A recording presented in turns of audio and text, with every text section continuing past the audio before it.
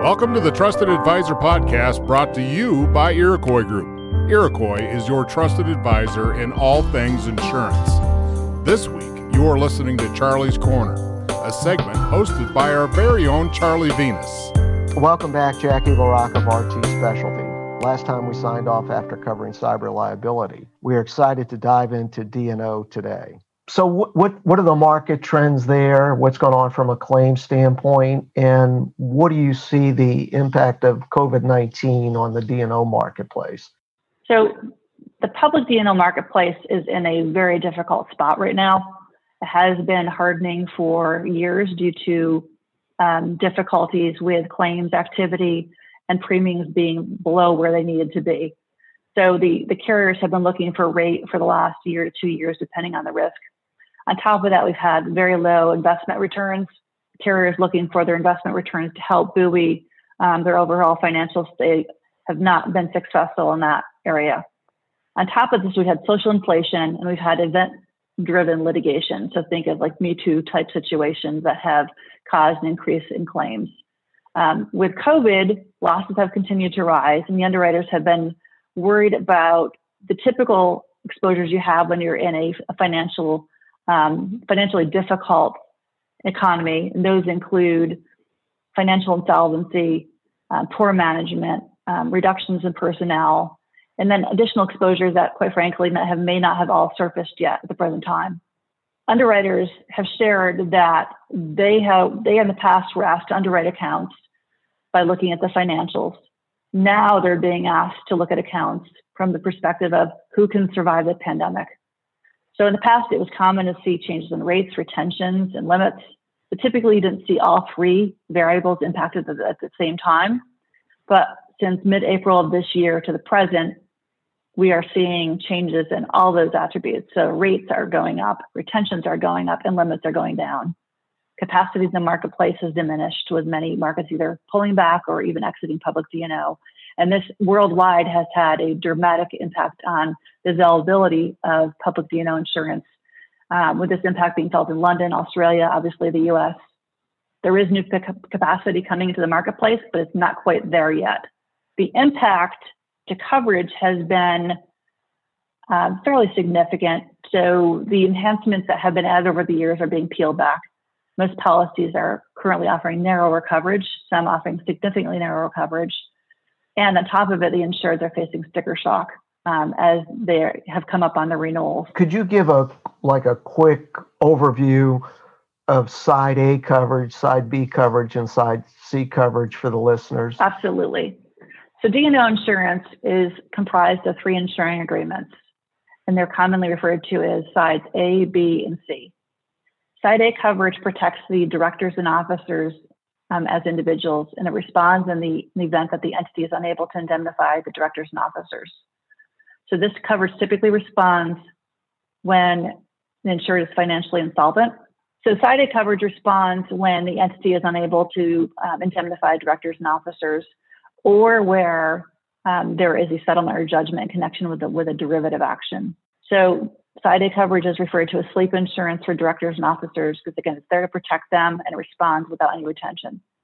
Side B coverage protects the balance sheet of the insured entity by indemnifying the directors and officers when claims are made against them. So this coverage responds when the entity can indemnify the directors and officers, but again, it protects the balance sheet of the insured entity.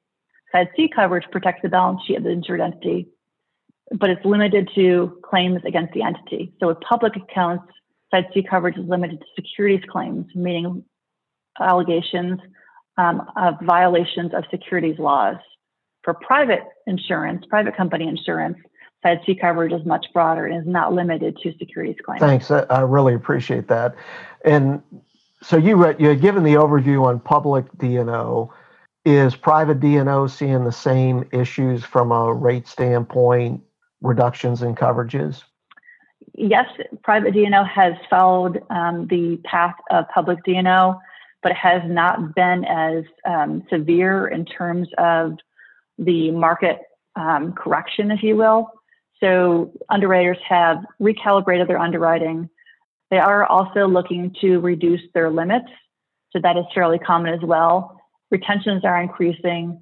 And again, these factors are being more aggressively addressed in mid-sized to larger private companies, but it is impacting nearly all sectors for private D&O insurance. Oh, from a rate perspective, what are you typically seeing on private D&O?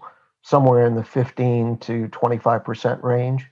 It can be that range, or it can be significantly higher, as high as reducing the limit in half and the premium staying the same. So it can be very difficult for insurers that perhaps were not in the most strong position financially previously.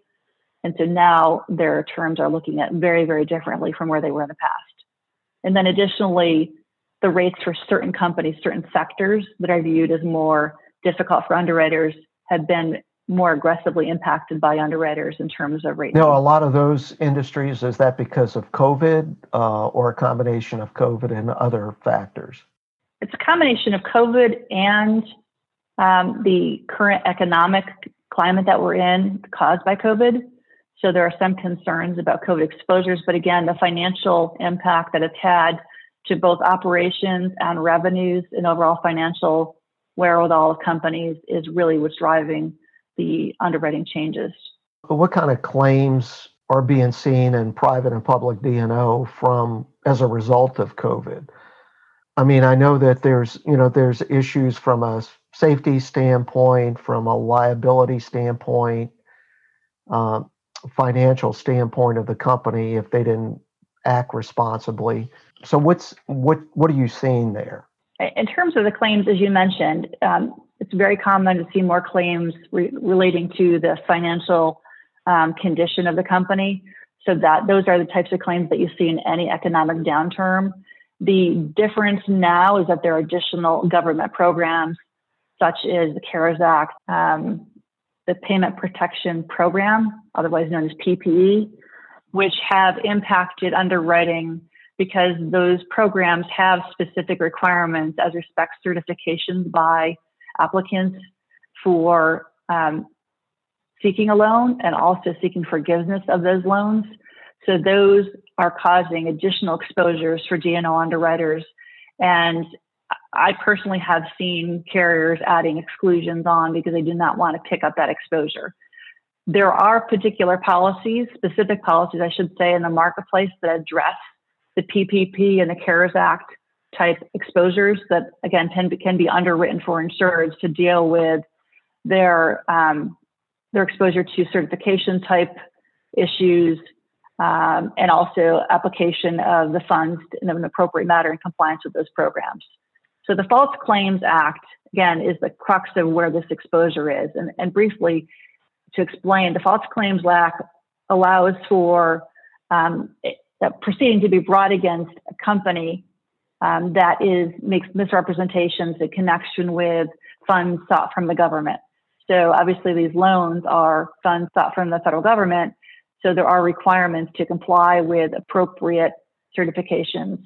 To the extent that there's a determination that a company may not have applied to those certifications, that creates liability under the False Claims Act.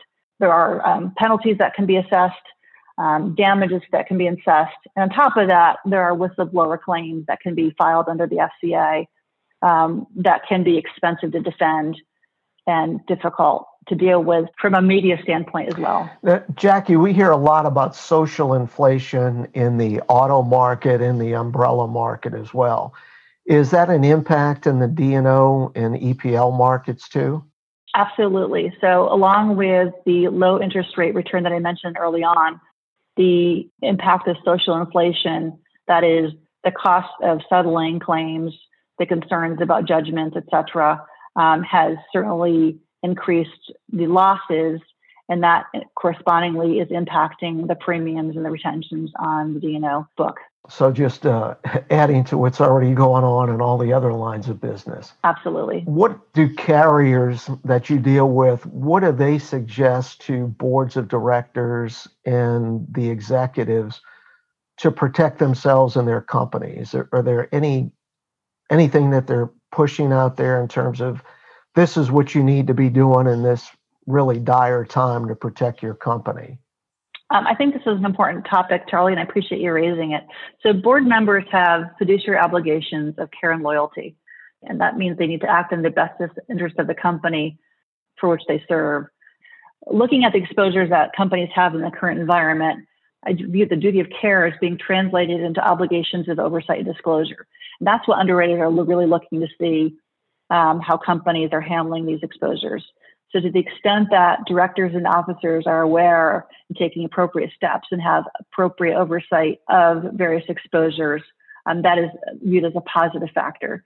So oversight in the context of ensuring safety protocols are in place and being followed to protect employees, customers, et cetera. Oversight financially as respects understanding the impact of the pandemic and making appropriate disclosures. Certainly, if you're a public company, you have to make appropriate disclosures, but also, again, understanding the financial impact in the private company sector as well. We already mentioned oversight as respects government funds and loans. And here again, the focus is ensuring that someone is checking the accuracy of the certifications for loan applications and forgiveness applications, as well as having some oversight to make sure that governmental funds are being used for the purpose for which they were intended. The goal is to avoid media publicity regarding wrongdoing, as that exposure can certainly result in a higher potential for claims. Oh, that great response. Yeah. Thanks again, Jackie, for the rundown on D&O. We'll be back in the studio soon to cover EPL and market trends.